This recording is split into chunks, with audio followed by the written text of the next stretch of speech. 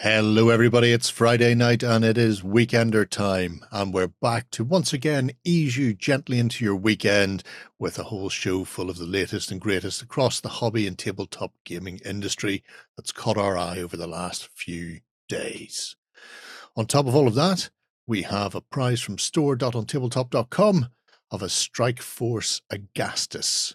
If you want to be able the chance to win this big beautiful box of Spacamarines, then you need to be a subscriber to the channel, pop a comment below, and if you can do the socially thing, then that's terrific. Otherwise, sit back and relax, because your weekend starts here.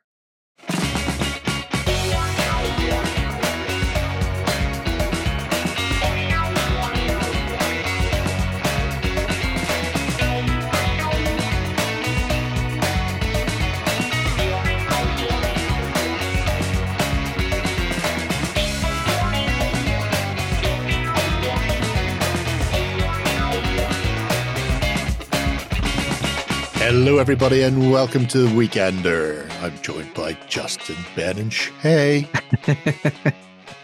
Hello. We're going to take you on a hobby meander through the news that's caught our eyes this week. There's a lot of interesting news that's caught our eyes this week. Oh, yes. It's all over the place. It's very nice. Oh, it's very much a shotgun approach. Yes. Yeah. Buckshot to the hobby head.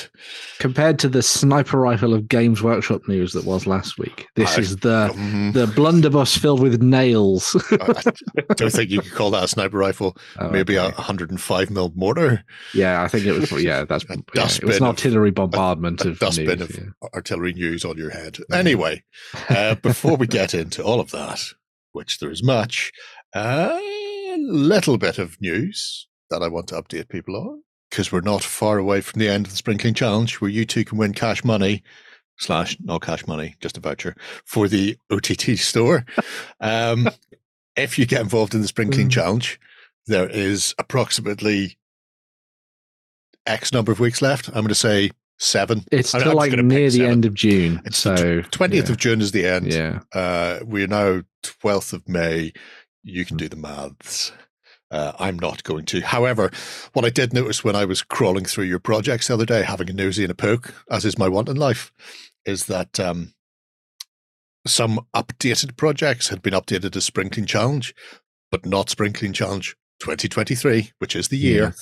Yes. Which means if I go into the contest bit and then go down here, oops, a daisy, you can see there's like 66 Sprinkling Challenge and 306 for the old one. So if you are wanting to take part, if you want us to look at your project to see whether or not you win that cash money, brackets not cash money, just a voucher, then you need to make sure that you edit your project and change the drop down to Sprinkling Challenge 2023, yes, or you won't get looked at. I don't care if you've updated this yesterday, it needs to be in this one. That's very important.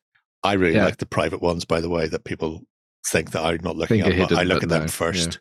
I look at them first. Anyway, there's a lot of interesting stuff. That one's really good. You should all go and have a look at that one. He's turned his battle reports into a comic strip. I'm not going to look at that now, actually. I'll not distract you. Well, I'll focus. See, laser focus, Justin. Laser focus, mate. Don't worry.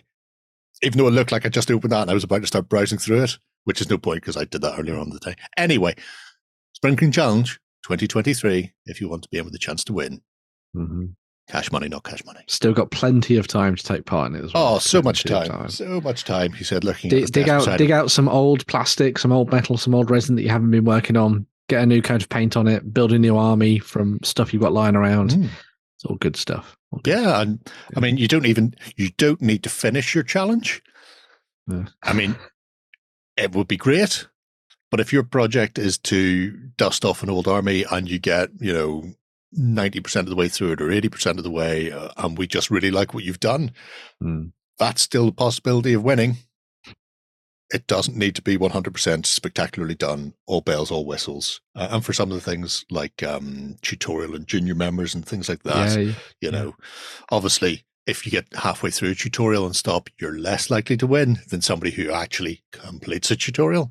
But for the other things like skill and stuff like that, we take it as a whole, not as a complete thing. So just letting you know. And now it's time to kick things off with the most important part of the show. It is the Indie of the Week. Yeah. And this week's indie, almost not an indie. He's a monumental thing. It's a genre-defining indie of the week. Yes. I can't believe it's not indie. It's like calling Dungeons and Dragons an indie. It's like calling a Hoover a vacuum cleaner. That's what it is. So. Yeah. Because it is GHQ.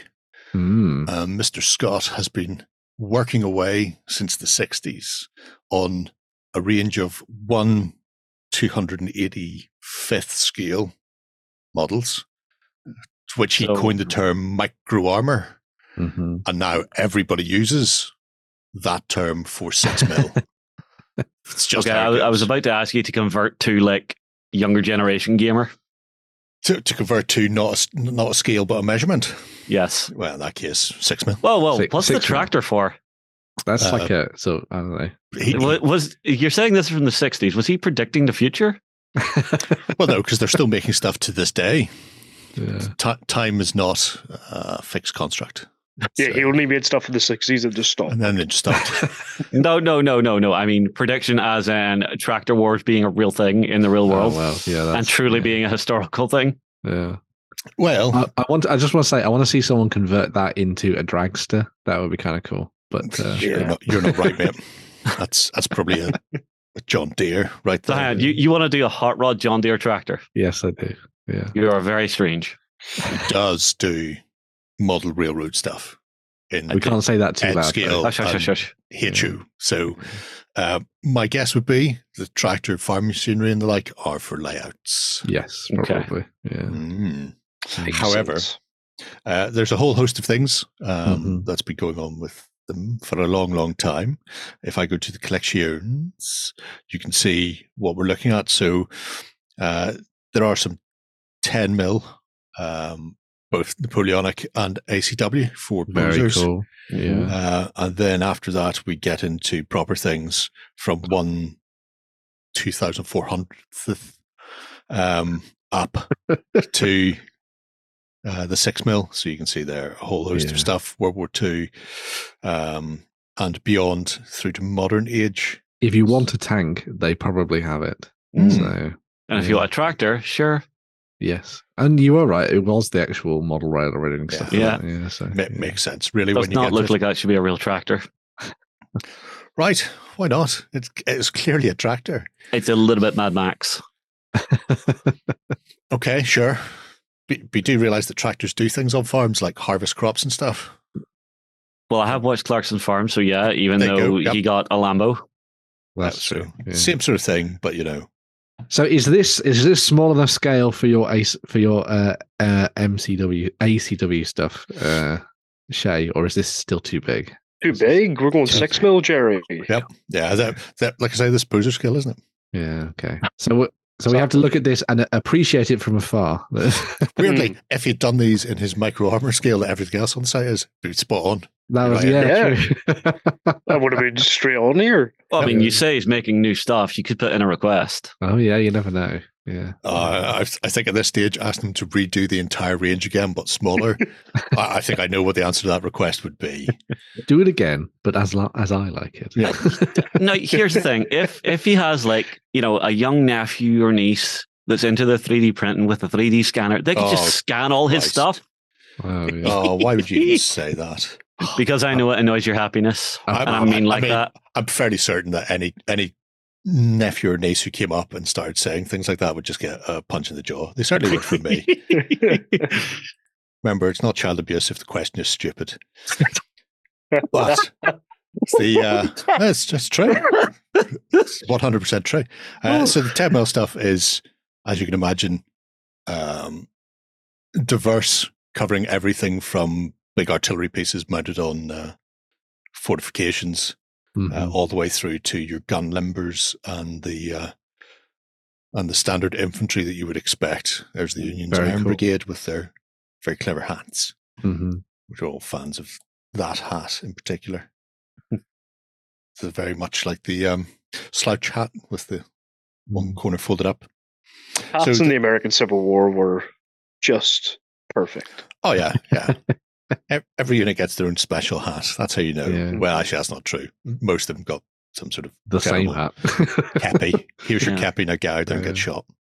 Well, here's a question then. So, obviously, if this has been running since the 60s, the range is going to be quite expansive.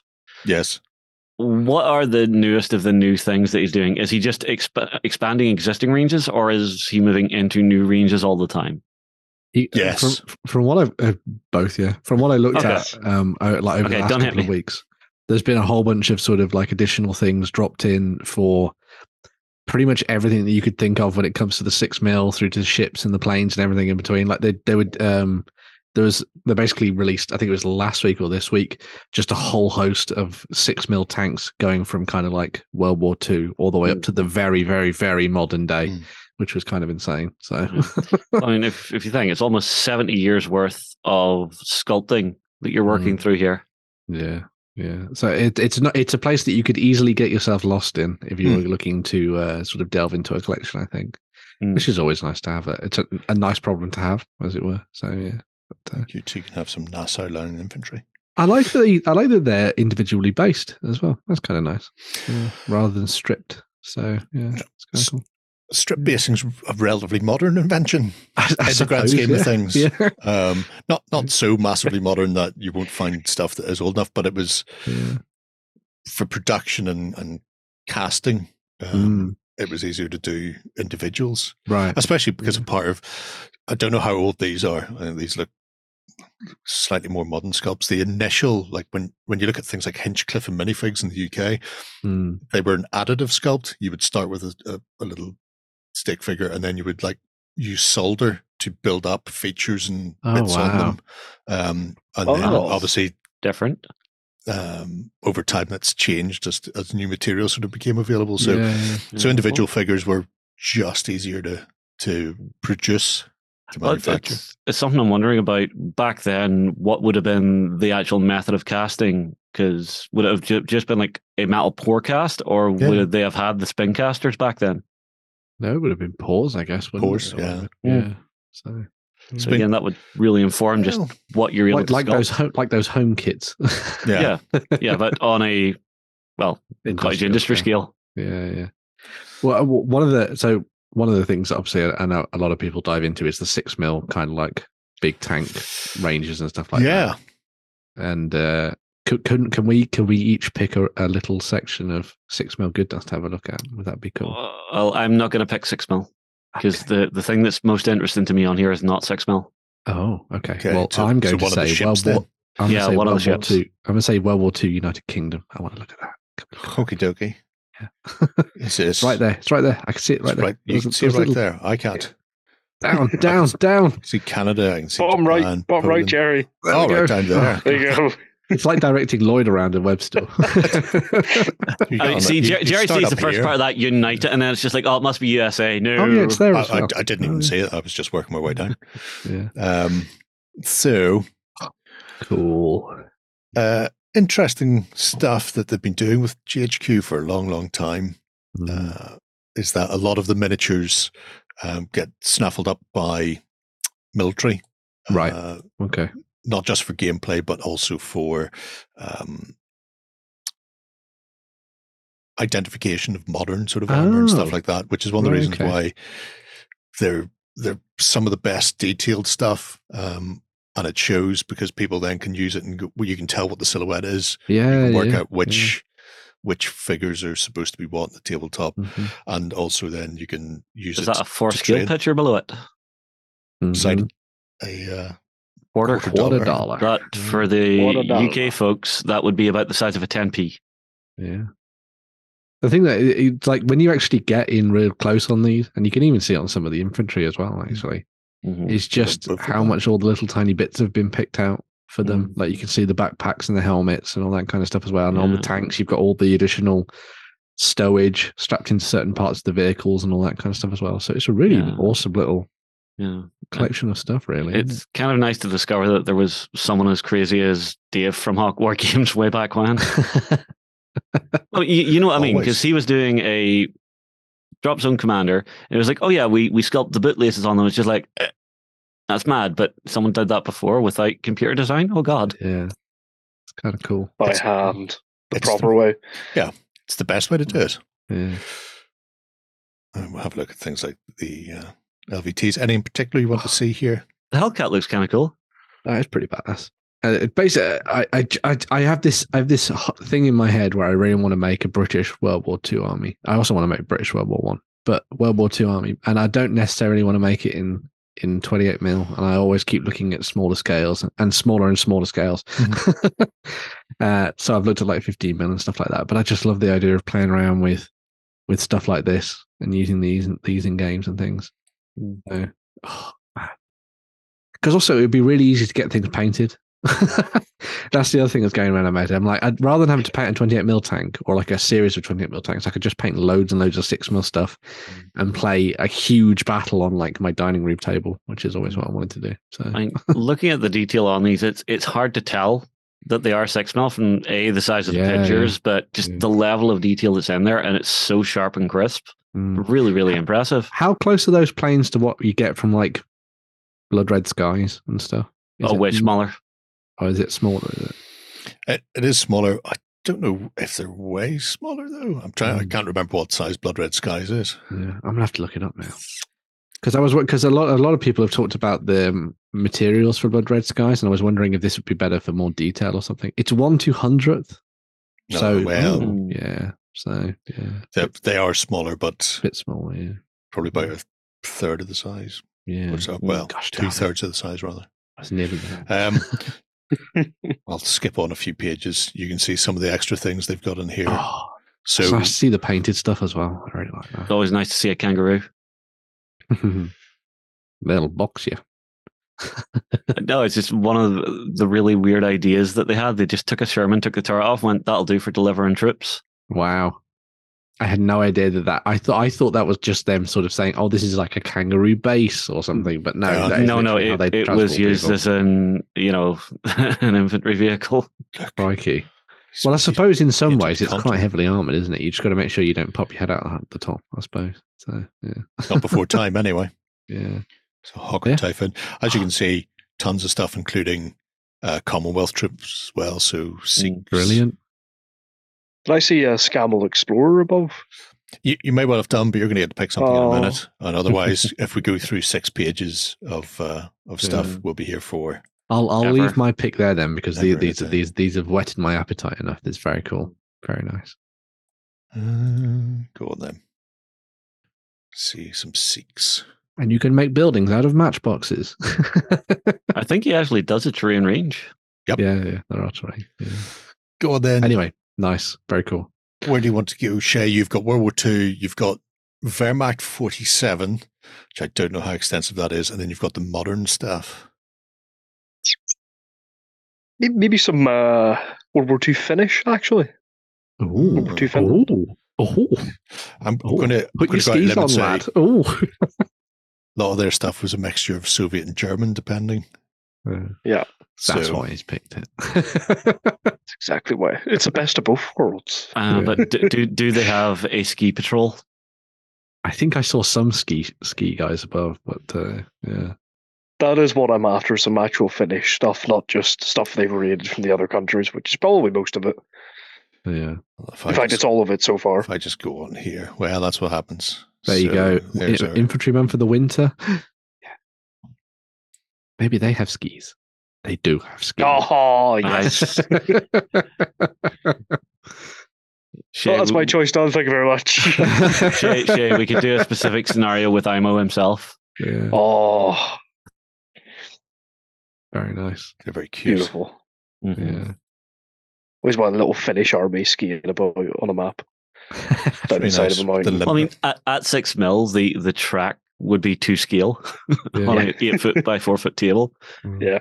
Get your ski patrol from the one end to the other while high on meth. It's always easy. It's always funny seeing people like bring like a ski army of like Finnish or whatever in bolt action or something to the tabletop, and then they realize you're coming up against your guys from like North Africa, and you're playing on a green mat, and you're like, oh.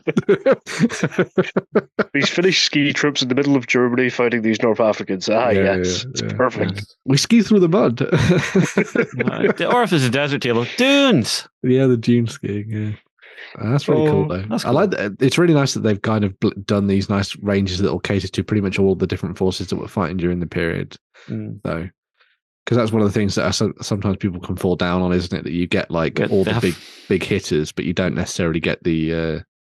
It's one of those things with the range having gone on for so long. Yeah, that they're able to fill out the smaller nations who fought as allies. Yeah, very cool. So you can run over mines with your massive wheelie dump truck. It's not quite as cool as the Sherman. There's a minefield. How do we deal with it? Don't worry, I'm just going to weld 2 barrels onto an axle and off we go. That's what Princess Diana needed. She needed it. That would have removed all the mines. Yeah. Right. The People's Princess. Okay. So what do you want to look at then, Justin? Let's go, just because I know it'll probably be extensive, let's go with the Great War British Navy. Ooh. Okay, so not modern, Great War. Dreadnoughts then. United Kingdom. It's something I've been curious about, because I always see some of the older folks in the gaming community, playing naval battles at this sort of scale.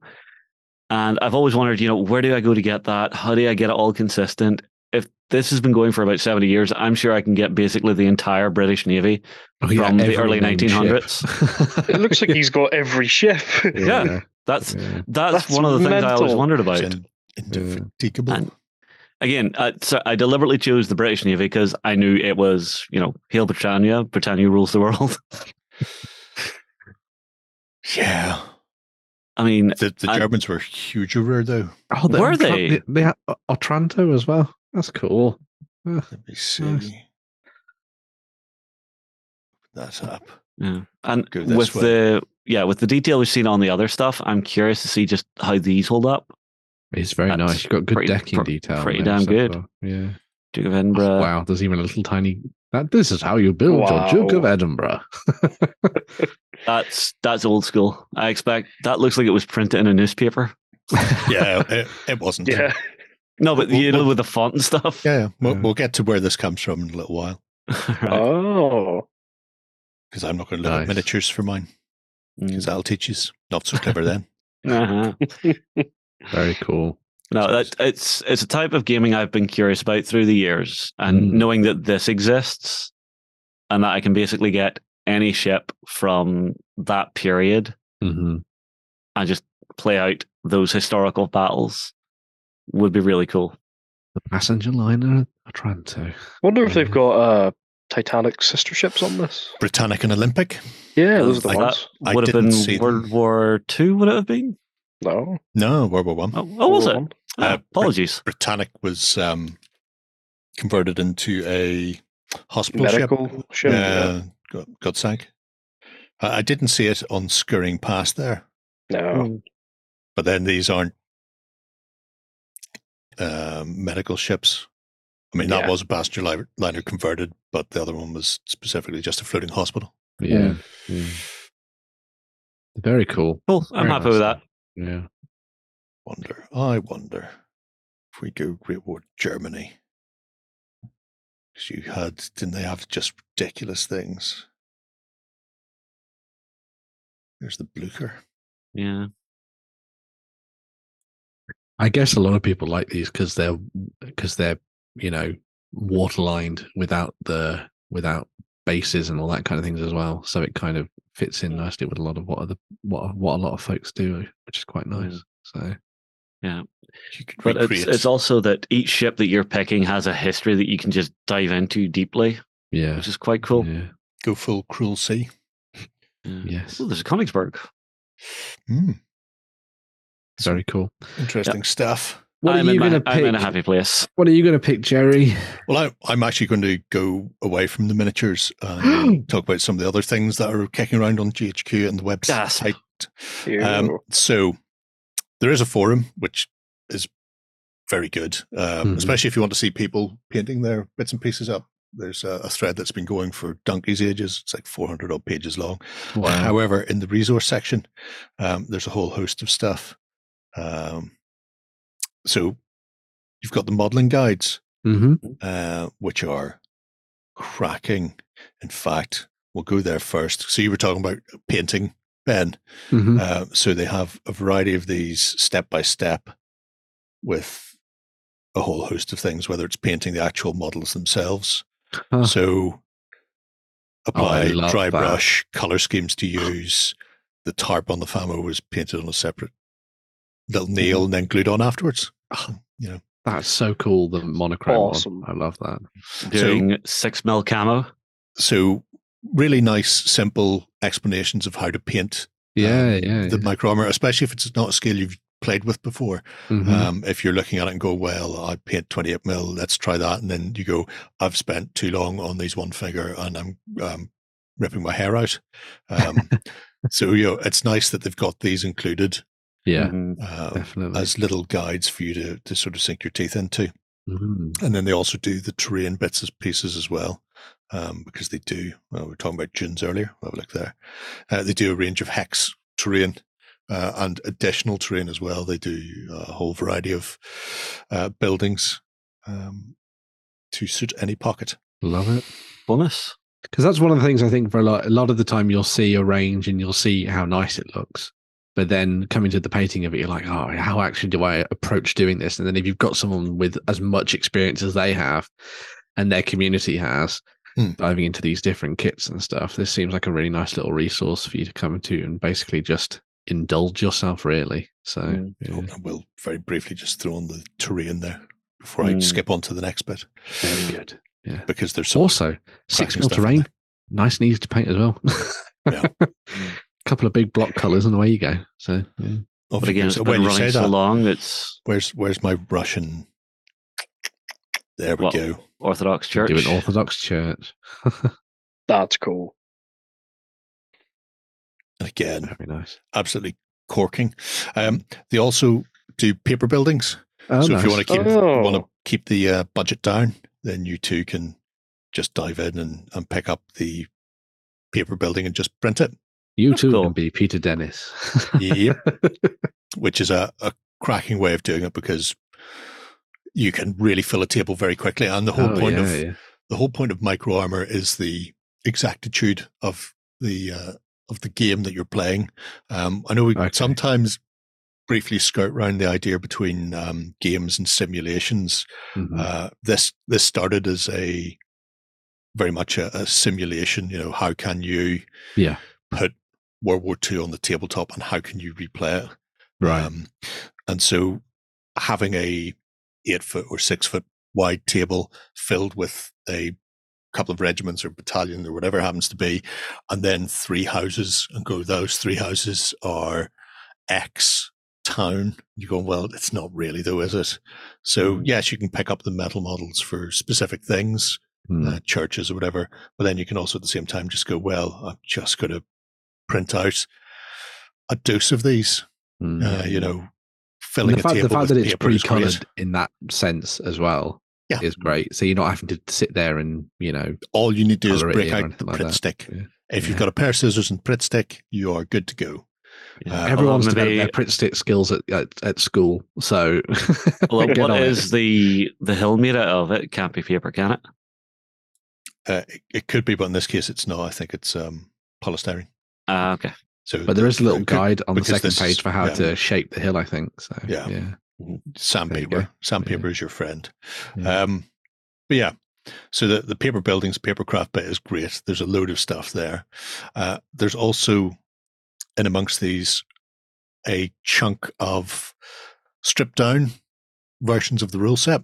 Okay. Yeah. So if I go in here, the beer and pretzels version. There you go. It's still a relatively comprehensive game, because it's not just about casualties and wounds. It's about command and control, right? Which is a sort of a running thing throughout all of these. So this is a 8-page version. I think this one is specifically for armor. So they've stripped out the infantry rules. Yeah, I think it says tank game. Yeah, tank game. Yeah. So they have a more simple version of it, but it is about that idea of command and control and strategies that you apply.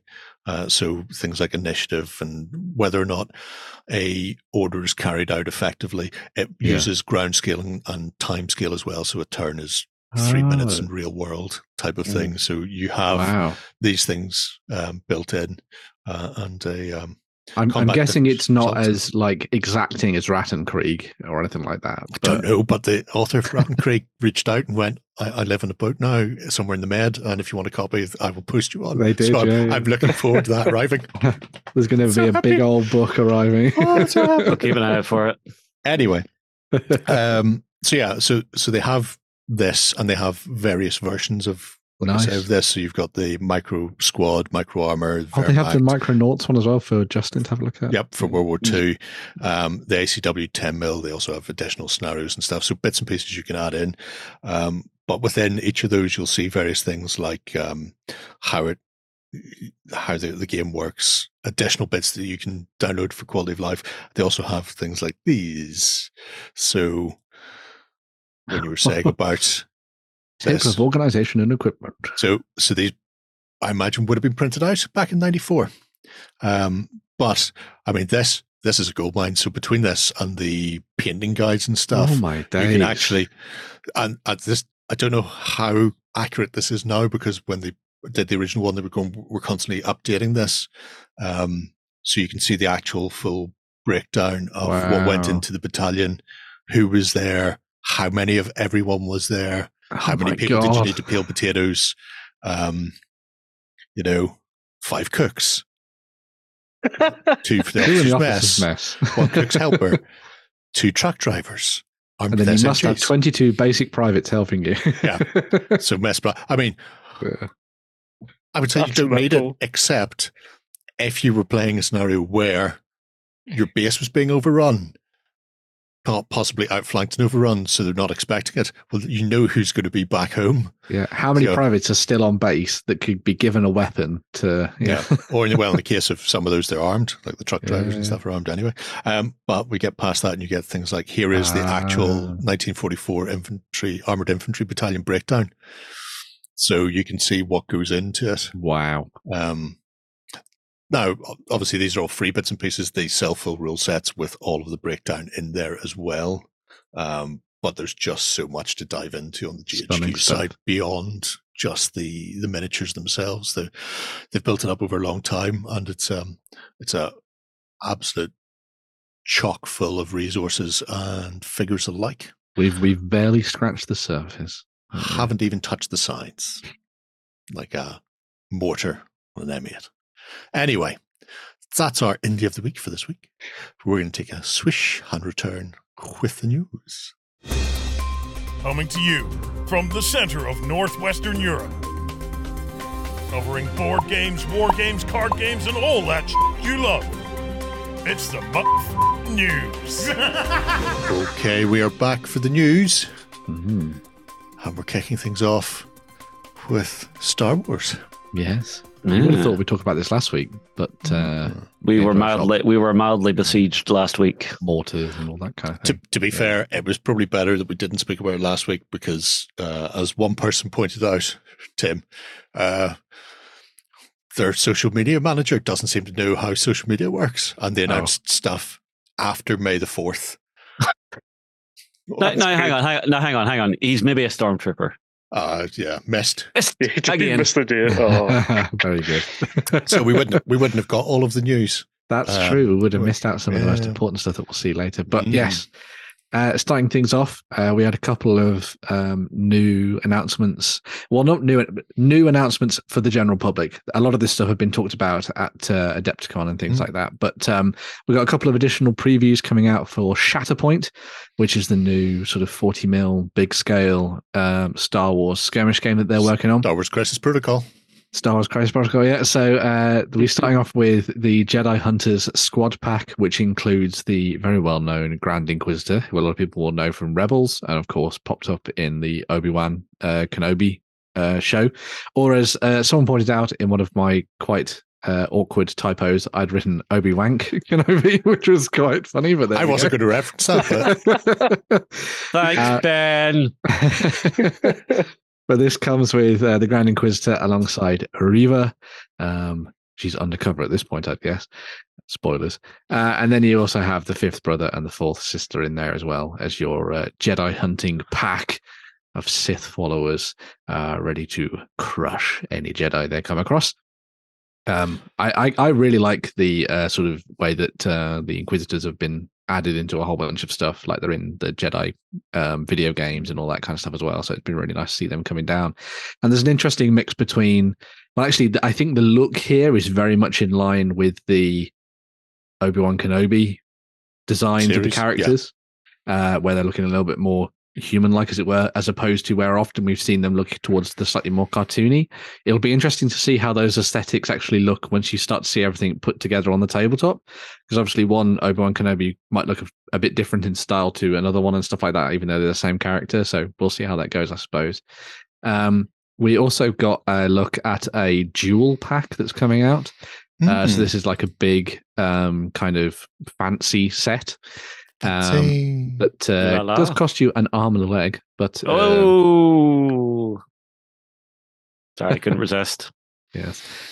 So this comes with Darth Vader and Obi-Wan Kenobi from the TV series that we were just talking about, and their skirmish on Mapuzo, as Darth Vader is basically laying into Kenobi and chasing him around all over the place, or probably in a quarry somewhere in their filming location, which is probably where it was. Yeah, probably more like that. It honestly looks like wherever the hell that little Jawa stores his stolen bits. Yeah. The set obviously comes with the big scenery piece there, which, you know, is a display piece more than anything really. But I suppose you could kind of ingratiate that into your terrain if you really wanted to, just change the kind of way that it sort of forms around the base, I suppose. But as you can see, the models can be taken out of their slots, so you can use them in the game as well, which is kind of nice. And obviously comes with 2 nice miniatures there too. So. I have issues with it. Yeah. Mostly because, well, Obi-Wan as a TV series was bantha poodoo. but if you're paying that much money specifically for 2 miniatures for a game, a display piece is nice, sure, but make the terrain usable in the game. Yeah, make it with a flatter base. I mean, or something. that's probably 50 quid of the 90 quid price right there, because I'm assuming they're going to charge £20 per figure. That's fair. So you're paying 50 quid for something that is going to get leashed in a corner. Yeah. I mean, how many people actually display their stuff, and how many people put it in a box somewhere? Not everybody's got cabinets and stuff, and that just seems like a massive waste of money. All right, there. Just make it more gameable. Yeah. Is this the only place you can get that version of Vader and Obi-Wan, or are they separate? Okay, there will be other versions of. Vader there'll be other versions. Oh no, but God knows how long you have to wait. But at the moment, if you want them, you're paying nearly a ton, and you're shelving most of it. If you want old Obi and well, no, it's just because something like this. Yes, it's nice to have it, but if they make the character separate and you just want it for gaming, this will never sell.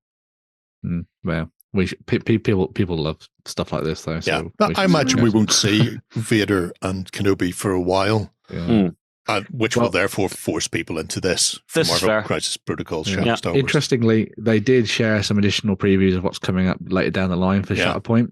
So we are going to get Luke Skywalker and Darth Vader in their own sets. They're also doing Ewoks. If you want to go down the route of the original trilogy. Where's my baby Yoda? They're also going to be doing Mace Windu set, Plo Koon, one of the best Jedi. The Night Sisters, Cad Bane is going to be coming along with some Bounty Hunter brothers. And then you've also got Padme Amidala and her handmaidens if you want to go down the prequels route as well, which is kind of cool. So they're doing a whole bunch of stuff. They haven't fully previewed those with lovely pictures yet, but they were shown off at Adepticon, so they are coming around the corner. So something to definitely watch out for. It's an unusual. I don't know if these are going to be released in this order that we're seeing them, but it's an unusual way that they sort of seem to have jumped around, because the initial box is Clone Wars, and then the first expansion boxes we're seeing is Obi-Wan Kenobi TV series. So not even the film stuff.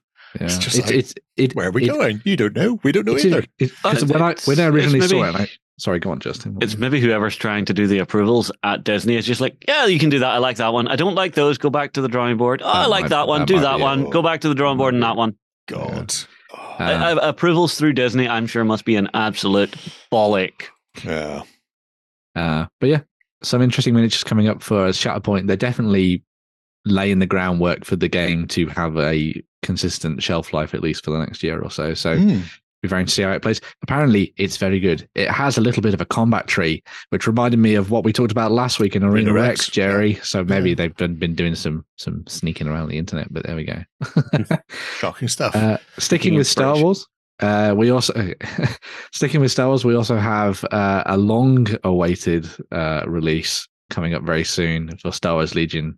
You are able to yub-nub as loud as you can because the Ewoks are coming to Star Wars Legion. Jerry won't have to come up with rules for them now. I've already come up with rules. I think mine are probably better anyway. These little things will just get stepped on. My rules worked on a multi-base. And we've seen them do multi-bases now, where you've got multiple droids and stuff on the same bigger base to account for multiple wounds. And I think that's the way to do it. So this is the trick. They'll happily do Ewoks, but still no Gungans for me. No Gungans yet. No Gungans.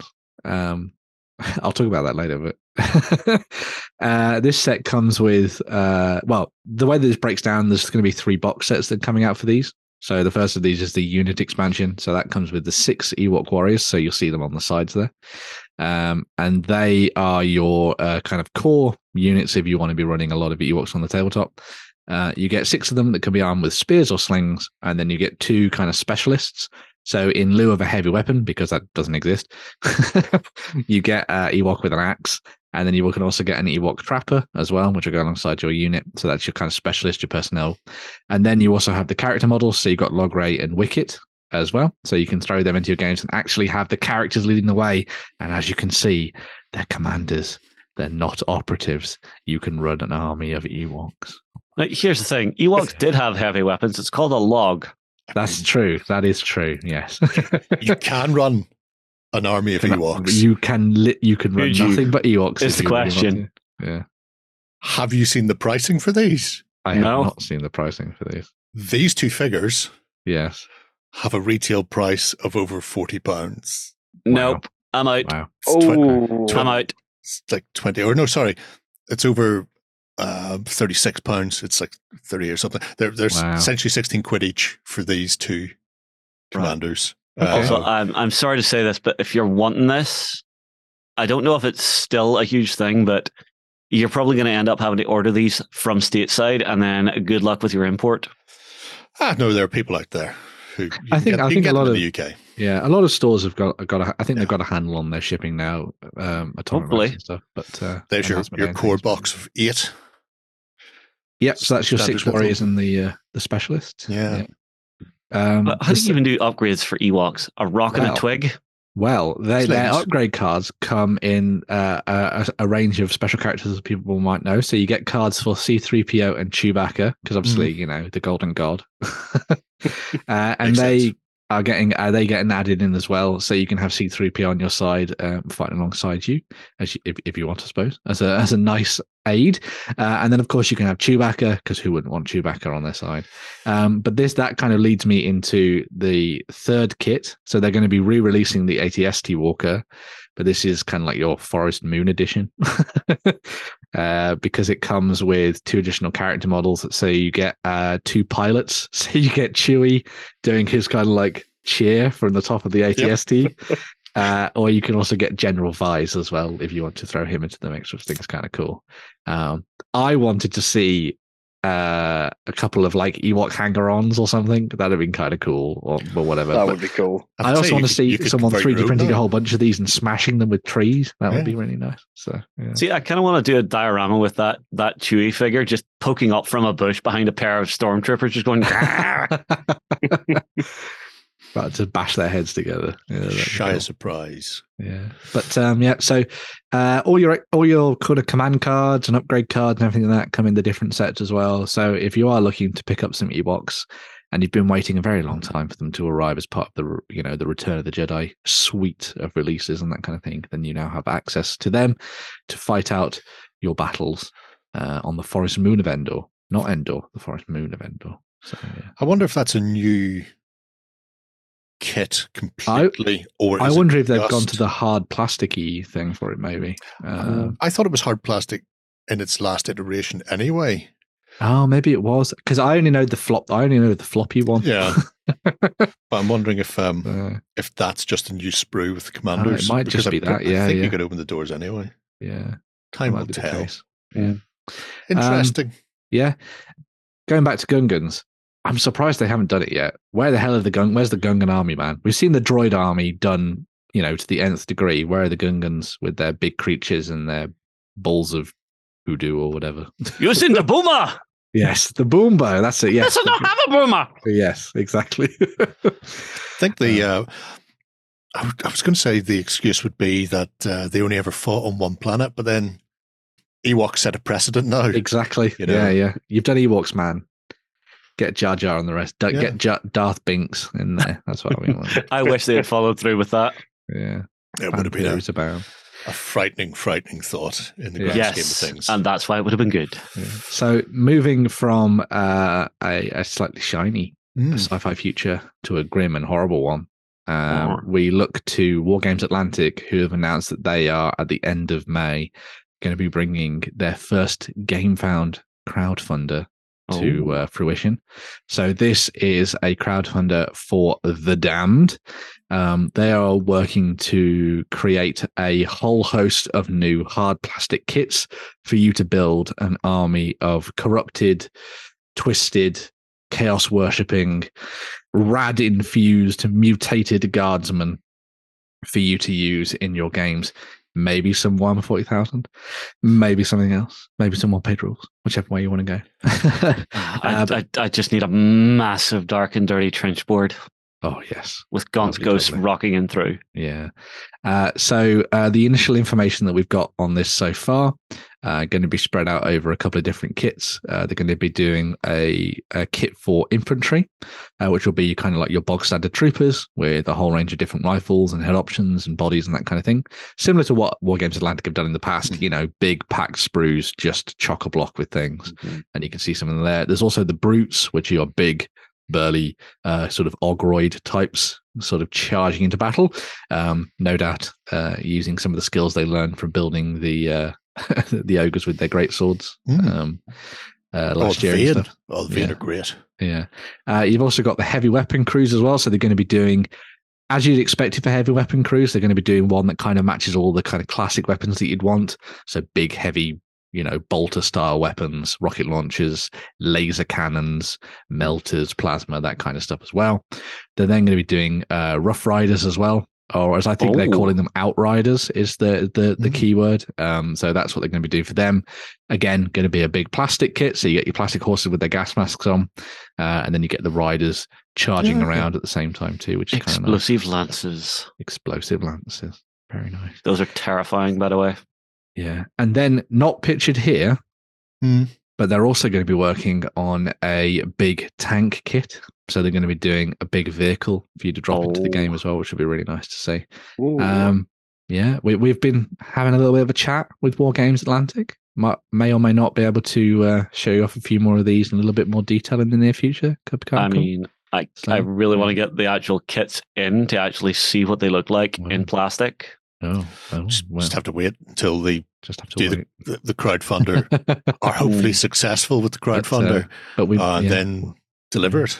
Yeah, but we have some sneaky peeks, which we'll go through in the next couple of weeks, which would be very nice. But they're also working with mini wargaming as well. They're also working with mini wargaming as well. So if you're interested in checking out some more stuff of these, make sure to watch us and them at the same time. Yeah. And, I do like that the big guys in it aren't just like armed with melee weapons. They've actually got some like proper guns. Yes. Some nice stuff in there. No point in bringing somebody who can lug heavy stuff around if you're not going to get them to lug heavy stuff around. Yeah, exactly. This is fair. Yeah, exactly. Here you carry this. We're not putting it on a gun carriage anymore. We've run out. Bothered. You are now the gun carriage. Yeah. They killed our horses. If you want corrupted guardsmen, Games Workshop, sorry guys, Games Atlantic have beat you to the punch to do a full army anyway. So there we go. Very cool. Nice stuff. Can't wait to see more on that. Yeah. Terrible, terrible, filthy guardsmen. Terrible, terrible. Die in your droves, men. Filthy stuff going on there. Yeah. Speaking of trenches, though. Oh, yes.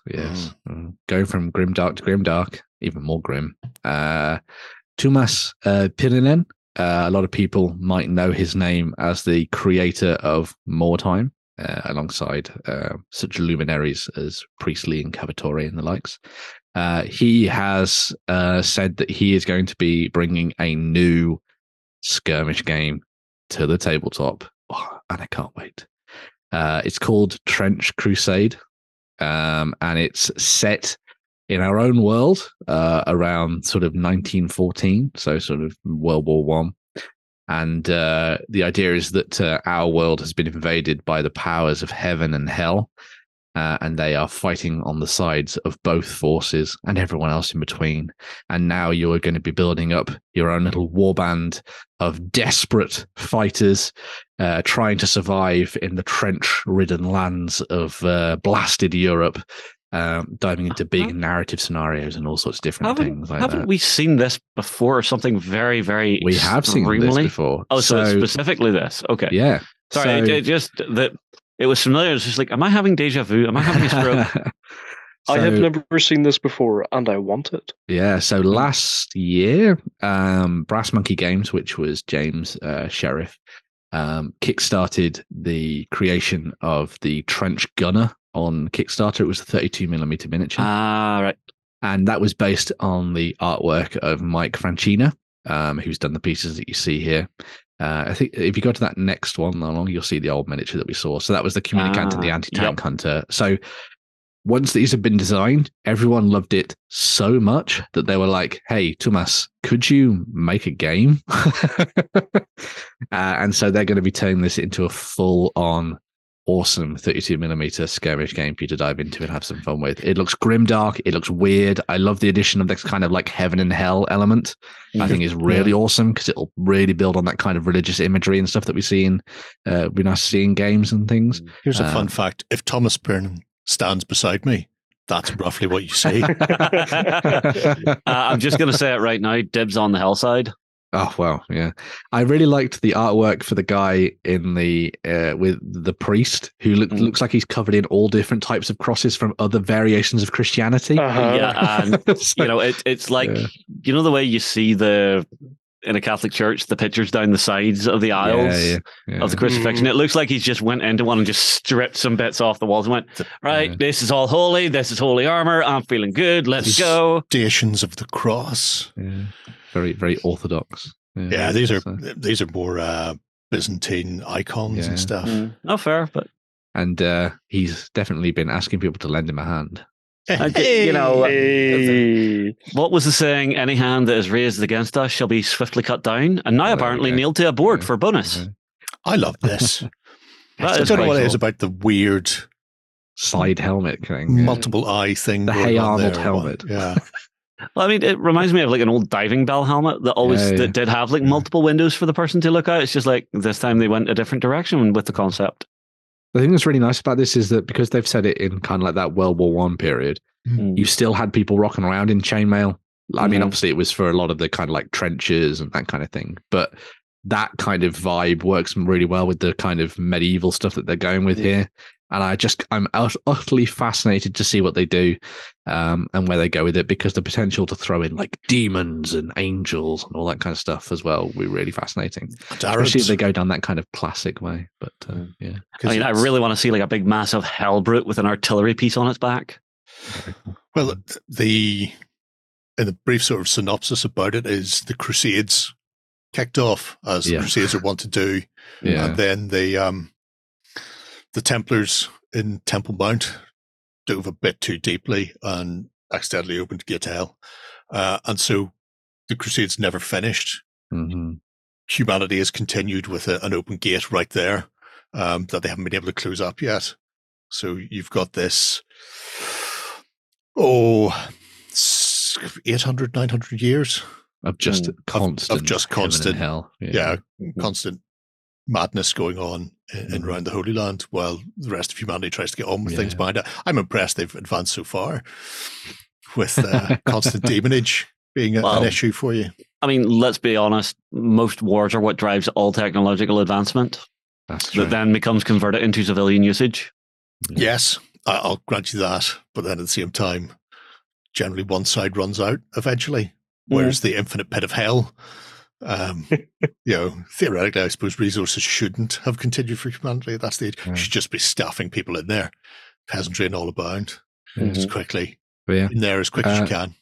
With Piranen behind this, I think it's going to be very cool. He's obviously got a keen eye for the Grimdark, and he's very passionate about his kind of Blanchitsu stuff and that kind of era of Games Workshop and Warhammer in general. And so bringing that over to something like this, I think is going to be very, very awesome. And I can't wait to see where they go with it. Really nice. Just all that and still very, very small. Wow. Right. Who's up next then? Next up, we're moving to Steamforge Games. Something a little bit more lighter and jolly, I suppose. So they have opened up pre-orders for their new board game. So they're doing a board game for Sea of Thieves is the next one they're working on. So anyone who's a fan of Sea of Thieves, the awesome kind of open worldy pirate adventure game, can dive in and have some fun with this. It's going to be playable for 2 to 4 players. And the idea is that you do pretty much what you do if you were playing Sea of Thieves. You start off with a little tiny sloop and you head out into the big wide world and cruise around the islands looking for treasure and adventure and completing quests and delivering cargo and battling megalodons and leviathans and krakens and everything else in between, all while trying to not be destroyed by fellow pirates and skeletons and stuff like that. So see, can I parkour onto an enemy vessel, go down below, pretend to be fixing the ship, and then go rob them? I'm going to say in your mind's eye, yes. So if that's what you do when you roll the dice or whatever to take on a ship or something, then yeah, that would be cool. Or play your cards or whatever. But obviously this has got all the other elements of Sea of Thieves in there as well. When you go out and you get loads of loot and treasure and that kind of stuff, you could bring it back to port. You head to the outpost board and you'll be able to buy new crew, you'll be able to upgrade your ship, your weapons, actually get a better ship and everything else in between as well, which seems really awesome. Steamforge Games have been working on licensed stuff for a while now, and they seem to have got their eye in with a lot of their different board games, and this one seems really cool. It's pre-order right now rather than going to Kickstarter or GameFound or anything like that, which is really interesting as well. So they've clearly been working on this in the background for a little while and bringing it to life. It'll be very fun to see how it plays. As a fan of the old Merchants and Marauders, I say old, it's not that old, but the old Merchants and Marauders board game where you got to essentially do something very much like this, it'll be fun to see how streamlined and quick this is to play. Apparently, it only takes about 120 minutes to dive into. All board game times are a lie, however. So it'll be interesting to see what it's like. But I know you guys play a lot of Sea of Thieves. Played a lot of Sea of Thieves? Are you interested in this one? Giving it a go? Yeah.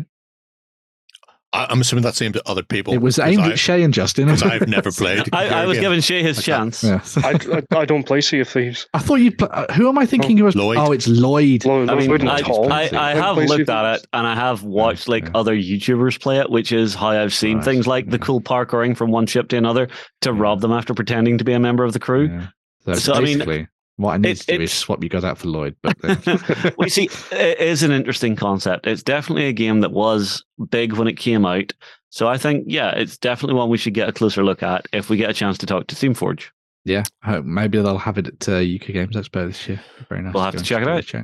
I wonder if the fact they've gone with standees and just releasing them direct without going through crowdfunding and stuff and bothering with miniatures, because I sometimes think, especially for board games, miniatures are, I'm not going to say detrimental, but I will say unnecessary for the game itself. Yes. But people seem to get so focused in on, we must spend 3 times the cost of the actual board game production on miniatures for it, instead of just going, you know what, we've got a really good board game here. Here's some counters, meeples, or standees. Go nuts. I'm currently painting miniatures for Frosthaven, right? In a game where it's primarily standees, Why do I have to paint these plastic miniatures? Can we just all have standees? That would be nice, wouldn't it? But anyway, again, it's the whole thing of drawing wargamers across and away from wargames into board gaming to let them play more games, experience more worlds. They still want their miniatures. True. Greedy bastards. Thanks, Ben. Just can't trust them. Anyway, moving on from that, a couple more pieces to just dive into. Some quick stuff for Warlord Games and Blood Red Skies. The Wing Commander supplement is now available for you to download. Well, pick up and download and stuff like that. So this is the new supplement from Andy Chambers, who has curated a bunch of rules from the community and kind of expanded on what you get when you dive into the game. This contains a whole set of new rules in there as well for you to have a look, play around with, including some additional stuff for MiG Alley, which is the kind of Korean War take on Blood Red Skies. There's also ways for you to build up your campaigns and create your own campaigns as well. And you'll find additional stuff in there, like huge list of like plane profiles and breakdowns of the different craft that you would have had during the period as well, which is quite nice. And there's even a full updated FAQ and errata section in there as well, which I think is quite solo nice. enemy flowchart, and also a way to fight against enemies in solo games. Yes. Yeah. We also got a whole bunch of new releases as well. So for the World War II side of things, we have the Heinkel HE-111H Squadron, and there's also the B-26B Marauder Squadron as well. So if you're looking to throw some bombers into the mix, you can do. There was also an Ace for those playing in World War II with James Farrell there as well, which is quite nice. I think he was the guy. Let me just check it out. Yes. He was the guy who was his nickname was Boss, but his plane was nicknamed Flakbait. Sure. Good. Because it collected so many hits during his combat missions. That's what I mean. It's Hot Shots Part 2 naming there, really, isn't it? Walleye and Dead Meat and stuff like that. To be fair, though, he did manage to fly 207 missions by the end of his tenure. So pretty damn good, even if his plane was full of holes. I mean, hang on. At that point, it's less bad luck, more a numbers game, because if you go up often enough, you're going to get hit at least some of the time. That's true. Yeah. Also got a couple of Korean aces as well. Well, Korean War aces for both the Americans and the Koreans. So you've got James Jabby Jabara and John F. Bolt, who are your hotshots for the US side of things. And then on the other side of the equation, you also have Gan Yong Duk and Zhao Baodong as well. So if you're looking to get stuck into a proper clash in the skies over Korea, then you can definitely get your fill of that. Interesting one on Zhao Baodong. He was nicknamed the King of Air Combat by Mao. And also, he would put himself at risk in G-induced blackouts in order to get a proper shot on the enemy. So if he had to like flip his plane over and do a big dive or something like that, he would do it and be on like just the edge to get the right shot. So, you know. Or maybe that's just nothing it's kind of fun. Keeps him out mischieving off the streets, I suppose. I'm very interested in Blood Red Skies, and I really want to dive in and play it in World War II, Battle of Britain. Oh. No, Ben, you're in a plane. You don't dive out the plane. You might dive in with the plane, but don't dive out the plane, okay? What if I'm Tom Cruise and I can do that? No, okay, I'm not Tom Cruise. No. Tom Cruise was a German in World War II. Do you know nothing about history? Yes, blowing up Hitler. History works. It's all based on Tom Cruise. We have one final bit of news. A little bit old / new / whatever you want, depending on how you feel about these things. Mantic have announced a few things of late, which we haven't really looked at. And I thought, since there had been new stuff, I would. Jerry's been sneaky weaky. Yeah. So sneaky a little while ago, I found some pre-orders on the website before Mantic announced them. So I stuck this together, which is new hard plastics and resin models for Night Stalkers. And then a few days ago, Kyle did a little video for Mantic explaining what sort of stuff was going on. So these are replacing the old PVC Reapers that came out for Vanguard, which were a single build miniature, so it was monopose across the whole 9 yards. Interesting thing about this is it makes both the Reaper but it also makes a Tormentor, I believe, regiment, which is a new unit. And this was one of the things that Kyle mentioned in this little video here. There's lovely Kyle. He's also trimmed his beard back, same as me. Shame we were going to have a beard off. Anyway. So does this mean I'm not allowed to trim mine? If you want to join our beard off, then yeah, three-way beard off. Three-way beard off. So Reapers are the rippy fish of the Night Stalkers. They get in there and just go completely ham on you. The Tormentors with their exploded faces, the hinged jaw, looking like something from Blade 3 with the Goss or whatever it was. It was 2. Was it 2? There you go then. They are actually a jumpy flying unit, which is interesting. So they don't fly per se, but they can leap over intervening troops to get your backline and mesh up. So that's a nice, interesting change up to add that unit to the faction. Other thing they've done is because they've been very keen on multi-basing pretty much since day one, they're doubling down on that. So instead of going, this is a troop with 10 men on a base, a lot of people were only going for preferred model count, sort of two-thirds of the unit size, so they could do something more extravagant. Mantic are now embracing their own concept themselves and go, right, you're not actually getting 10 models here. Instead, you're getting, I think it's 8. Well, this is regiments, or 16. But they fill the same footprint, but it means they can go for more elaborate style of build. Now, they won't do this with every model, but for something like this where they should have multi-limbed freakiness going on, it makes more sense to have them being more dynamic, more stabby, more leaping out of the unknown and ripping your face off. So that I quite like. It's an interesting take on things and a new direction. They've done it with a few of the other regiments as well. I think the Phantoms, which again are going from a single pose, creepy, floaty thing to being multi-based. And also these ones are going to be resin, so it keeps the price down for people. Right. Although there will be ways and means around that, which we'll talk about in a little while. Other new plastic kit coming is the big, terrible Butchers. The Butcher Horde. So again, going from PVC with, it was a one build kit, but there was an alternative arm. So not everybody had to have, there was a choice of 2 arms, but it meant essentially you had multiple things repeating. They've gone with hard plastic, and because they're hard plasting it, they're also dropping another unit type in, which are these guys at the back with the screaming hand cannon mouth fist arms, firing globules of nightmare goo all over you, which are going to work similarly to the boomers for the ogres. So a large infantry, short range attack unit. They are dropping the current ranged unit from the Spectres, and the Scarecrow / Spectre kit has been renamed as Scarecrows and Doppelgangers. So that actual ranged unit is being removed from the Night Stalker list. All right. Which came as a bit of a shock, but I don't think many people are going to miss them in the grand scheme of things, unless you had a horde of them. And I don't think anybody really bothered with hordes.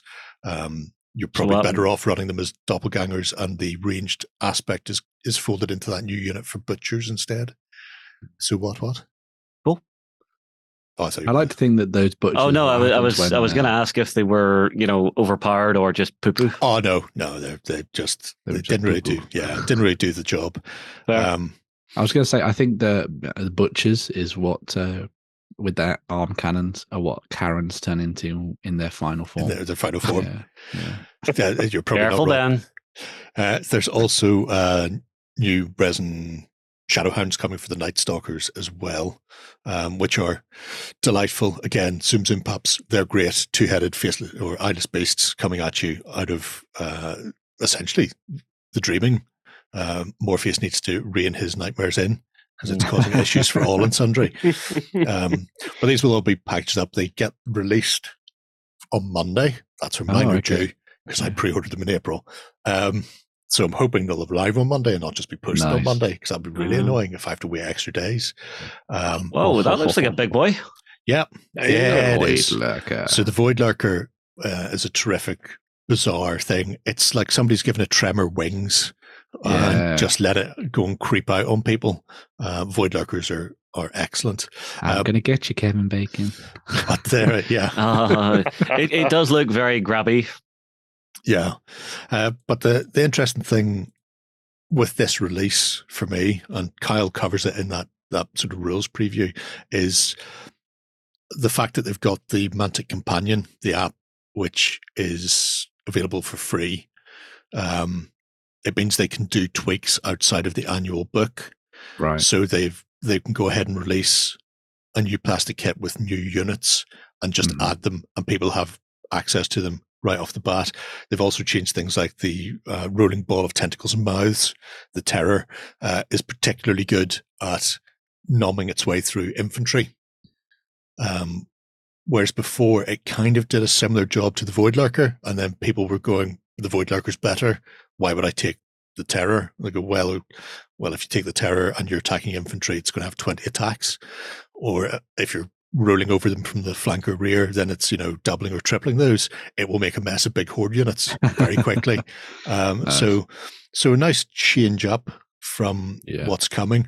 They've also said that this will be a similar style of thing for the future. They've got a lot of stuff planned to come out this year beyond the Night Stalkers. They're also having a Northern Alliance refresh later on this year. So at the moment, there's certain Northern Alliance bits and pieces that are in PVC that people haven't been able to get Huskarls outside of the Mega Army and stuff. So I'm expecting things like that to either come out as plastics, or they'll fold that stat line in with something else that already exists, like the Klansman, and then go, well, we're going to go in a slightly different direction for it. When are they going to refresh the elves, Jerry? When do the elves get a time in the sun? Elves don't need a time in the sun. They're all racist. But the Twiglet King, who are the nightmare, the nightmare stalking racist elves, they're getting a full release at the end of this year. And because the Night Stalkers also appear as part of that, we looked at them in Dungeon Saga Origin. There was some of the concept art for the new Twiglets. They come out as a proper army this Christmassy time. So I imagine November, and then we'll see that. So that will be interesting. Another thing they announced about 2 weeks ago was Armada joined the Mantic app. So the companion app has all the rules, and it's also got list builders in there as well. But they've partnered up with a group called Warhol, and Warhol have released Armada on their tabletop-y, desktop-y type thing. So you can play against people all over the world. It's like a tabletop simulator style game, so you can set up a password protected and game where you can just go Armada, in. Or you can, well, actually no, because they play Ninth Age and stuff as part of Warhol, so you can play full tabletop battles. But this is what they've done here. But you link your Warhol account to your companion app, and you can list build in the companion, and then just import the list straight from the that is the app itself. That's nice. That's cool. Very nice. So you don't have to sit there and cut and paste stuff. And then, as you see, when you click on something like the big dictator here, you get the stat cardinal in the corner, and then you've got your ship here that you can then start playing out your games already there. So I think they've imported the Mantic STLs, and then just done them, and then just coloured them. Yeah. That's cool. Which is how you've got all of the boats for the boating kicking around in there. And there's a whole slew of things you can do, like you would with any tabletop simulator game. I can roll some dice. One, of course. There you go. Anyway. Jerry rolls are always Jerry rolls. But you can also do your rolls based off the cards here by clicking. So if I click on that cannon, it will automatically roll the correct dice for that cannon. Did that just put down a fired token as well? Yep. Otherwise, how would you know that you fired? And but it's nice that it does that touch of housekeeping for you. Functionality. Yeah. So this could be interesting. I believe they are planning on running a tournament-y event type thing. Ooh. I know Warhol has different levels you can go in at. You can like buy a subscription and get extra stuff and blah blah blah. The Armada is currently free to play, and I think it's going to remain free to play. Awesome on this, at least for the foreseeable. I haven't seen anything about actually costing me cash/money. I will say you can download a program, or you can play it in the web browser. I tried to play it in the web browser. Don't try that. Just go ahead and download it. It will still open the web to play online with other people, but I find the web browser very slow to maneuver, and the models and the like were a bit. That was a little janky. It looked like somebody had taken these ship models and then just covered everything in a fine layer of plasticine. It looked very soft and it lost a lot of detail, and then everything just crept along. Whereas, because the first time I looked at that, I was like, no. And then I thought, you know what, I'll give it another go, and realized I could download it. And when you download it, it actually seems to work quite nicely. So, yeah, lots of stuff from Mantic. That's the end of our news. Yeah. We're going to come back with some 3D printing stuff. So it might not be the last you've seen of Mantic.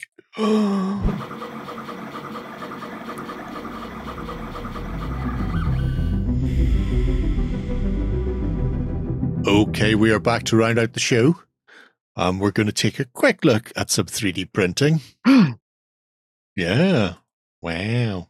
Obviously, being the man with his finger on the pulse of 3D printing, this one's all on me. Oh, yeah.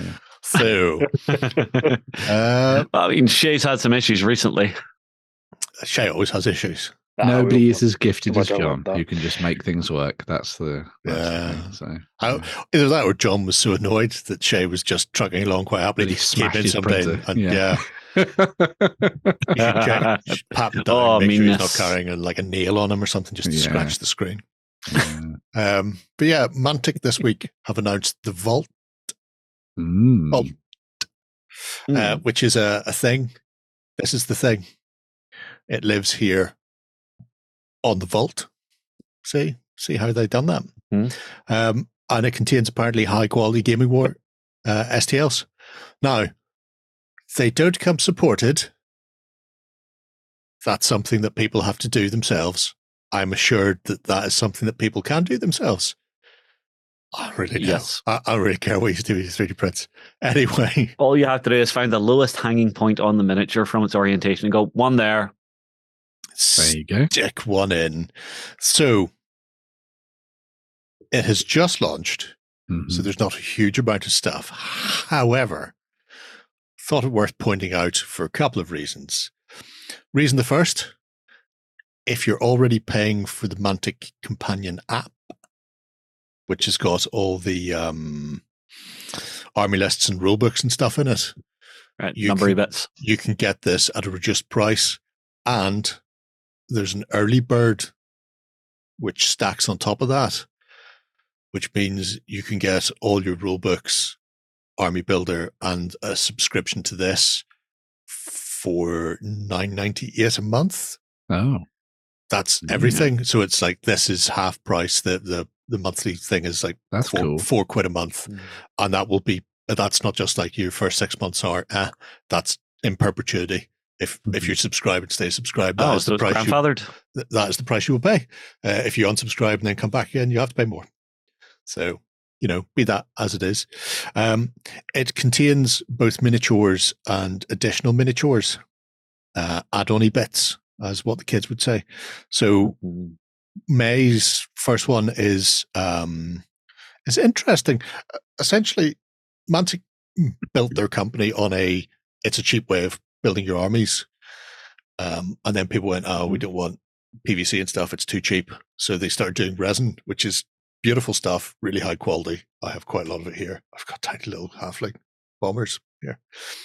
But that's not cheap. The resin is expensive. So this is their way of going, well, a lot of people 3D print. So if you want to go ahead and 3D print stuff, you can do that.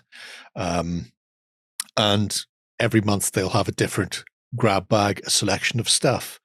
So May has Armada. So essentially what you would get in the Armada fleet box for the Orcs and the Basilean.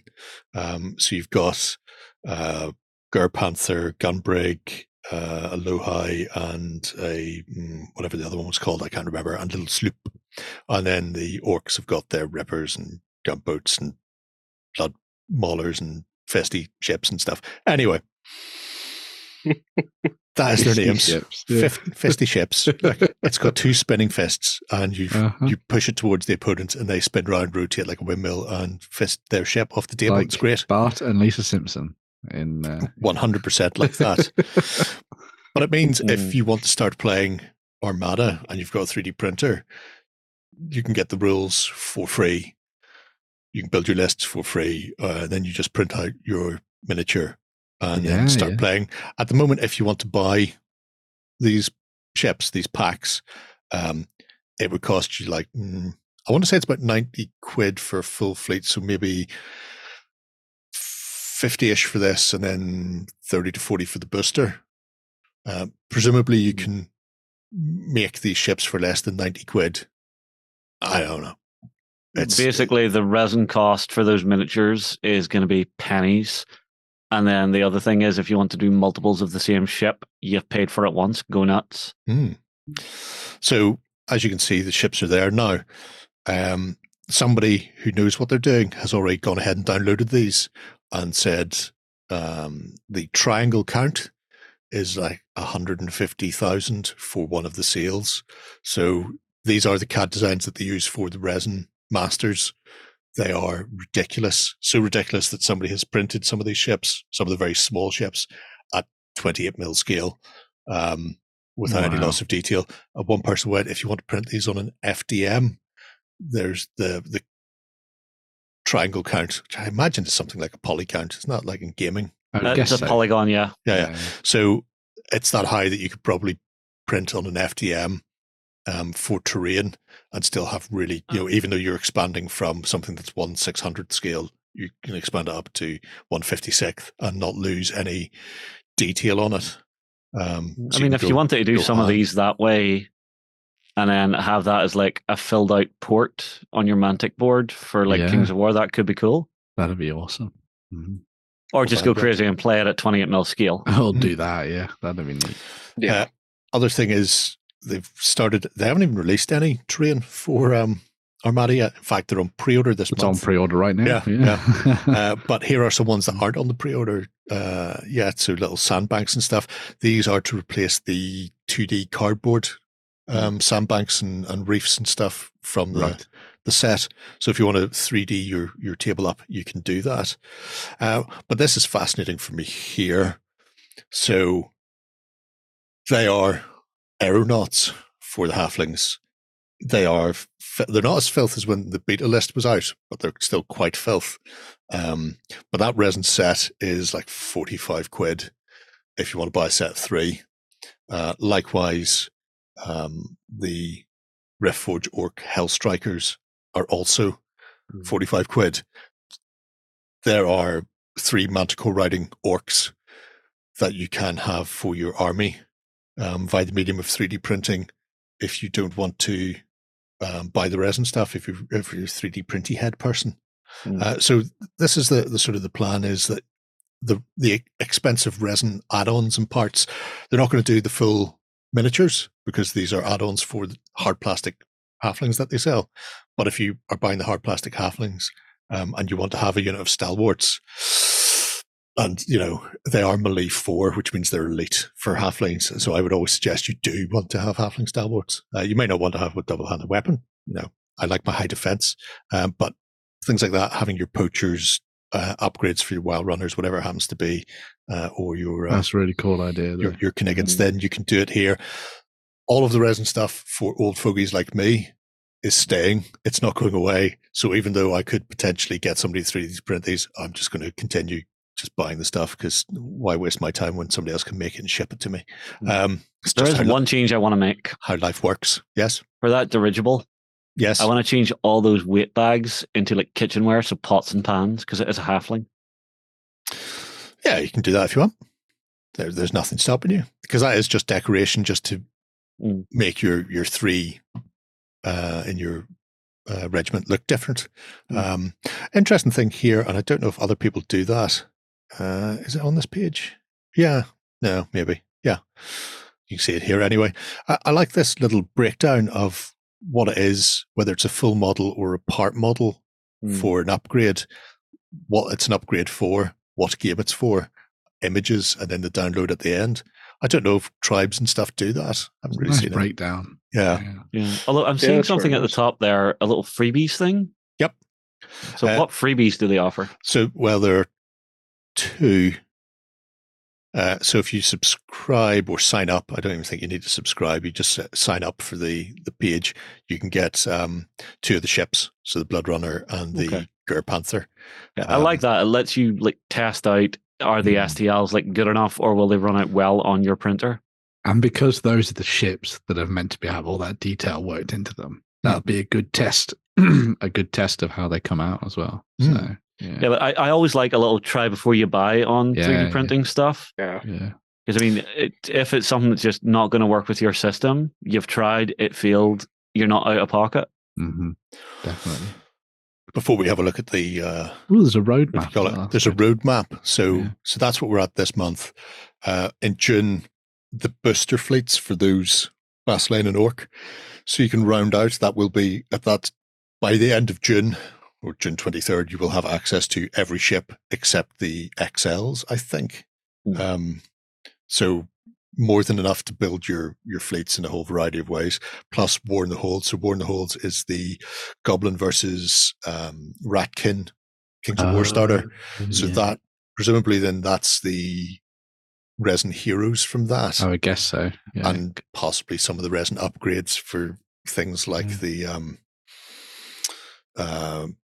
goblins and Ratkin. That'll be the same for the Shadows of the North. And Shadows of the North is the Night Stalkers that we've seen earlier, and the Northern Alliance. So again, there are some unique resin pieces in there that are only sort of available in that box set or Mantic Direct. So I like that you know what's kind of coming, because I know some of these tribes and stuff, I'm not going to say it's seat of the pants by some companies, but sometimes I feel like they don't know what they're going to be doing. Whatever they feel like next month until they reach the last day of this month. Yeah. Now, here's a question. Whenever that June 23 comes around, does the stuff that came out in the May disappear off this, or is it just there in perpetuity? I don't know if it specifically disappears on that date to be re-added later. They said none of the packs will go away. If you're not a subscriber, you'll have to pay a bit more if you want to go back and pick up something that wasn't there.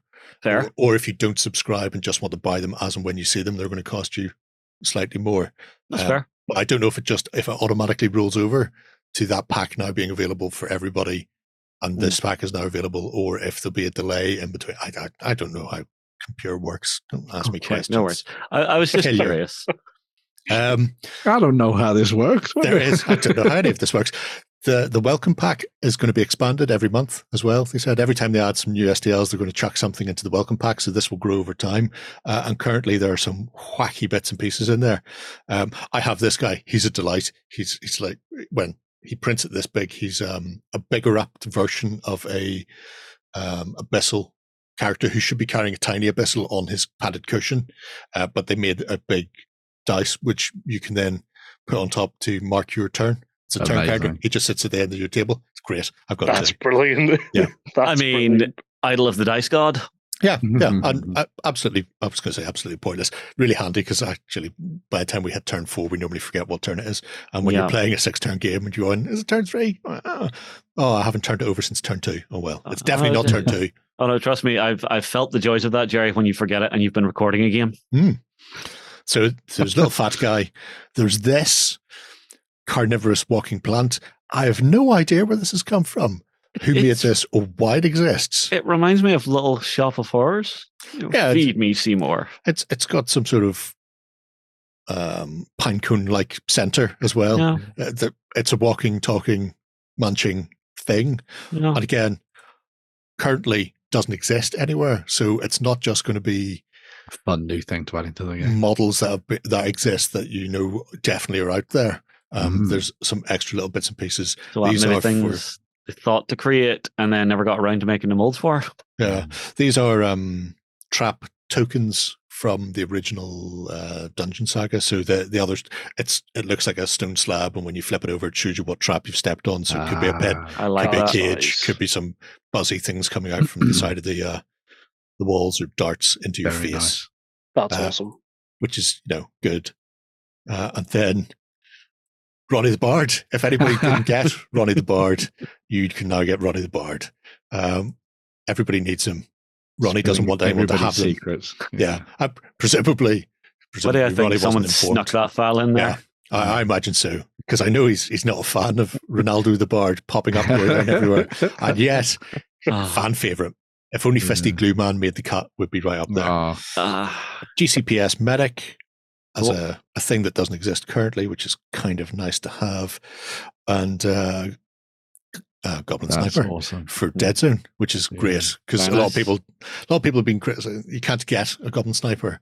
And the Goblin Sniper they did do a while ago is PVC, and he's running with the sniper rifle above his head as if he's being shot at. So it's actually nice to see a goblin in the new style with doing the do. Those actually sniping like what nature intended. Subject 901 for your Plague and Maison Labs. He was a previous metal model. Again, I imagine he's probably being resurrected for reasons. I should really resurrect him for my Plague, to be fair. I've got him already, don't worry. And then the Riftforge Orc Storm Giant add-on parts. So you need the giant kit, but the massive resiny arms and head are in the welcome pack. So that is very well detailed. Yeah. I mean, I'm really digging this idea that, those things that they maybe couldn't afford to make because it wouldn't sell well enough, they can put in here. So they don't have to go through that whole process of make the molds work right, hold stock, post it out. Now just send it here and you can get all those missing lovely little detail bits that you always wanted. As per what Wargames Atlantic have been doing as well, it's just a great way for them to do a test ground for things. So if they have like an interesting idea, they can be like, should we make more of these? And then if it's it's going well, then yeah, sure.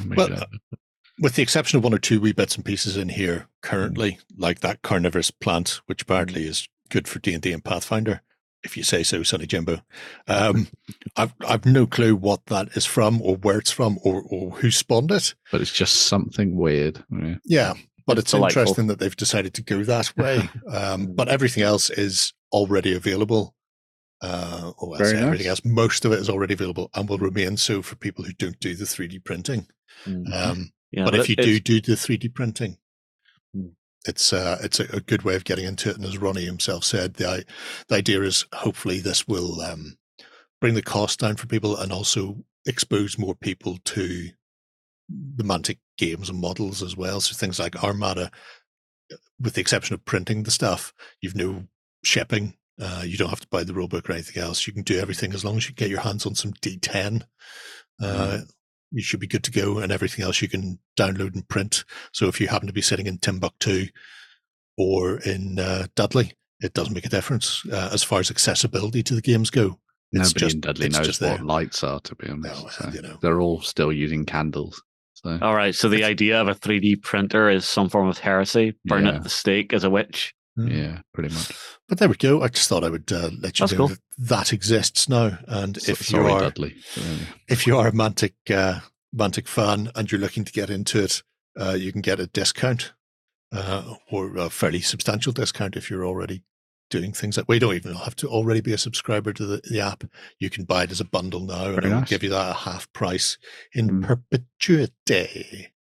Did you win one of our prizes? Find out on our prize claim center over at ontabletop.com. Here we list all our previous prizes and those who have won. If you see your username, fill out the form to claim your prize. All prizes must be claimed within 30 days. Right. We have a couple of Kickstarters before we kick off. Yes, we shall rattle through these. We have two to dive into. The first of these is a board game. So it's an expansion to a previously released legacy board game by the folks at Direwolf Digital. So a lot of people will remember the board game Clank, which is an awesome dungeon delving adventure board game where you try to delve deeper and deeper into a dungeon and sneak away with as much treasure as possible before causing noise and awakening the dragon down in the depths. Well, they have iterated on this since with Clank in Space.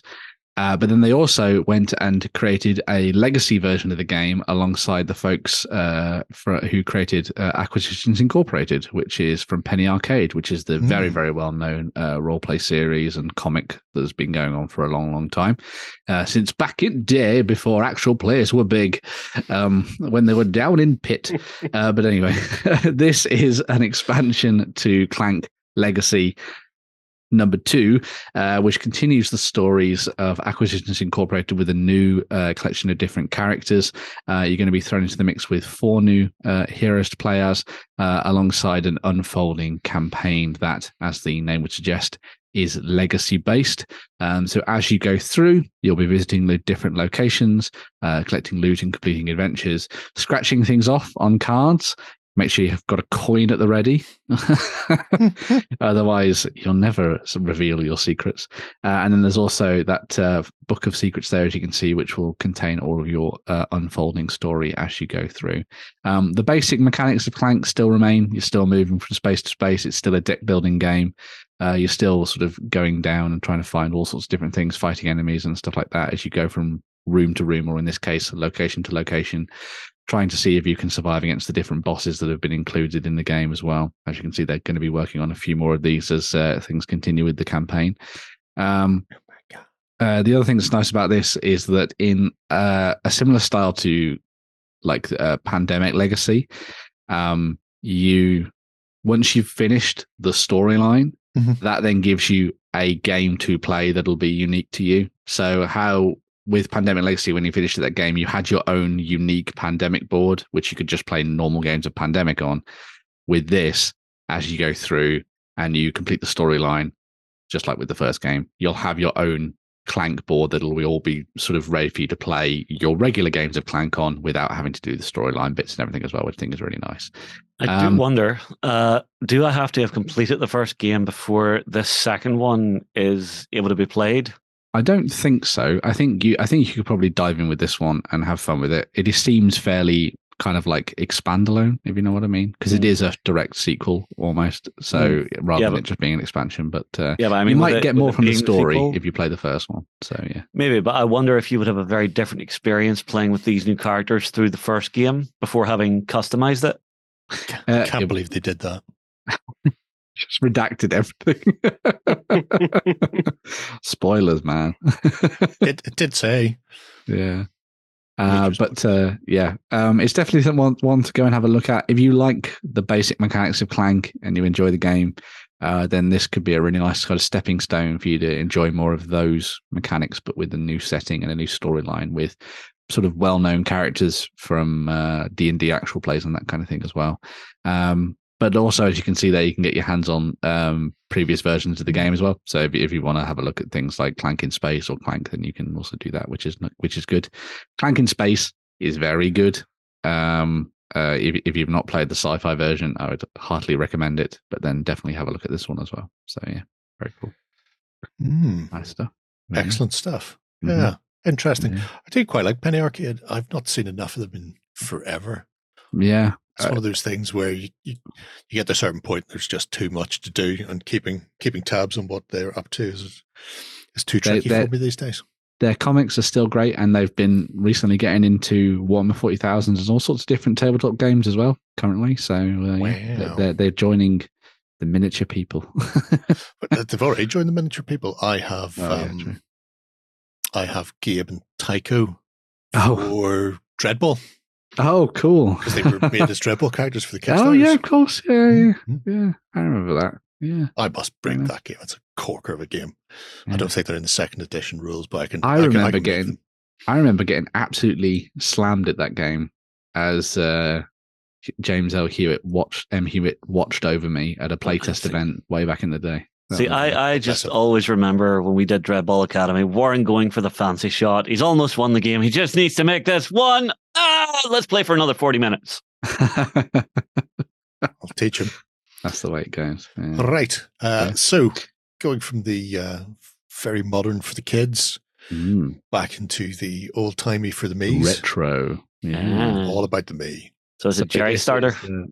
This is Crooked Dice. They only have a couple of days left on this one from the time you're watching it. This is their funding for the new hardback rulebook, the core rulebook for 7TV. So as a lot of people will know, they've been expanding 7TV over the last couple of years. They came up with their own kind of like core set of rules that you can get your hands on. And then they've been doing successive kind of like program packs since then, which all focus on different genres and different TV shows and all that kind of stuff, and different scenarios and miniatures they've been working on. But this is them kind of condensing everything down into the one book, as it were, to give you a good entry point into what 7TV is all about. Essentially, if you've never seen it before, it's like you're playing out classic TV shows and movies from like the 60s, 70s, 80s or whatever on the tabletop with a range of miniatures that you will be very familiar with once you start to kind of take a closer look at it all, which is really nice. I'm laughing that legendary director is a paid add-on for your production. Yeah. You also have you can play out sort of individual shows if you want and just play through an episode of a TV show that you've come up with in your head. Or as they've included in this one, there's kind of like a narrative kind of season arc they've done. So you can play through linked scenarios to play through like, oh my God, this was the first in a 3-parter. And then you come to the final solution at the end of it and all that kind of thing, which I think would be really awesome to dive into and have fun with. But Shay, is there any old TV show you would love to get onto the table with something like this? Old TV show. Yeah, I know old for you is like middle age, early 2000s. Okay. Yeah. Saving Private Ryan is. It's very doable. Oh, Blazing Saddles. I bet you could do that with Saddles. This, Yes, 100% you can. Yeah, and it doesn't even have to be that old. It's literally you're just recreating TV / movies. Yeah. So all those weird and wacky miniatures that I've collected over the years for reasons. You can just go ahead and, now I can justify putting them on the tabletop. And blending the genres. I mean, you're talking about Blazing Saddles, that bit at the end where they start fighting and they smash through set after set. You could do that. You could set your sets up, your movie set, and have your cowboys fighting their way through a stage musical and anything else you want to do. You could do Night at the Museum. Wonder if we could get Sam and Dean miniatures, Jerry, for Supernatural. I have Sam and Dean miniatures. Do you? Yeah. Hassle-free. Yeah. I need a set of them. Send me the link once we're done. Hang on. Do they do their dad? No. Sadness. They don't. But I suppose if you just get Negan. There's no Felicia Day either, unfortunately, but there we go. So no, but it's doable, and the whole concept of different archetypes and stuff you can see there. It is literally any genre you can think of. So fantasy, adventure, action, historic, horror, sci-fi. It's all available. It's all good to go. It's nice to see the hardback reappearing. The thing that's nice, got the options there. The thing that's nice about it as well is that the core rulebook will contain like a huge list of profile cards for all the different characters that you might want to use in your kind of typical games. So you saw there was like a James Bond style character there or whatever. There will be a James Bond-esque spy for you to add in. There's Anchorman and stuff like that, which is kind of cool. So it's all great. It is all great. And it's, and the 7TV range that Crooked Dice have put together is phenomenal anyway. So you can pick up a lot of that, as you can see here, if you want to do your James Bond-esque spy thriller, if you want to do your swashbuckling, Indiana Jones, Saturday morning serial, you can do that. If you want to go full on Hawk the Slayer or Krull, Hawk the Slayer. Oh God, that is Hawk. Yeah. Terrific miniatures and a really fun set. And people have expanded on it. I've seen in the past. Obviously, I've seen Scooby Doo. People have done that. There was Teenage Mutant Ninja Turtles for a while. Teenage Mutant Ninja Turtles, Star Wars. There was a fan Star Wars version as well. There's Danger 5 miniatures. There's Captain Scarlet. Oh, it's so good. Yeah, it's amazing. There's I do Jason the Wheel Warriors. Yes, I bet if you can source the miniatures. Yes, sorry, go on, Jerry. I was just going to say, when you've got other companies out there as well, making things like Tangent Miniatures doing the Hitchhiker's Guide to the Galaxy. You can just draft those in because the rules here for 7TV just let you go nuts. Whatever you can think of, you can play those things out. Or if I'm sitting, for example, I know there are Prisoner miniatures for the classic TV series. There was a book, I think, written by Patrick McGoon, book/graphic novel that was years later. It was what had happened post the island, called Shattered Visages. And that I could potentially play out the end of Prisoner that we never got, except through comic form. I can play that on the tabletop, which is just great. I was going to say as well, they are also going to be working on what they call genre packs for the game. So this kind of locks into what they've been doing recently over the last couple of years with the help of like university students and stuff like that. So they're going to be doing the first set is going to be 80s. So it'll just be all 80s style TV and movie pack for you to use. And then they're going to be doing inch-high spy-fi, which is kind of like your James Bondy stuff. Apocalypse stuff, so post-apocalypse zombies. They're doing they're doing fantasy and also pulp as well in the future. So they've laid out a roadmap for what they want to do. And each of those will come with their own specific set of scenarios for you to play out, and also a new set of profile cards for your different characters as well, which is really nice. I just need a set of gun-running bikers who are mildly anarchistic and all are also sons. It's all doable. It's all doable. So yeah, definitely go check this out. Not very many days left on that one, but it is well funded, as you can see. Both funded. 2 days left for 7TV and 2 weeks left for Clank 2. That wraps us up for another week.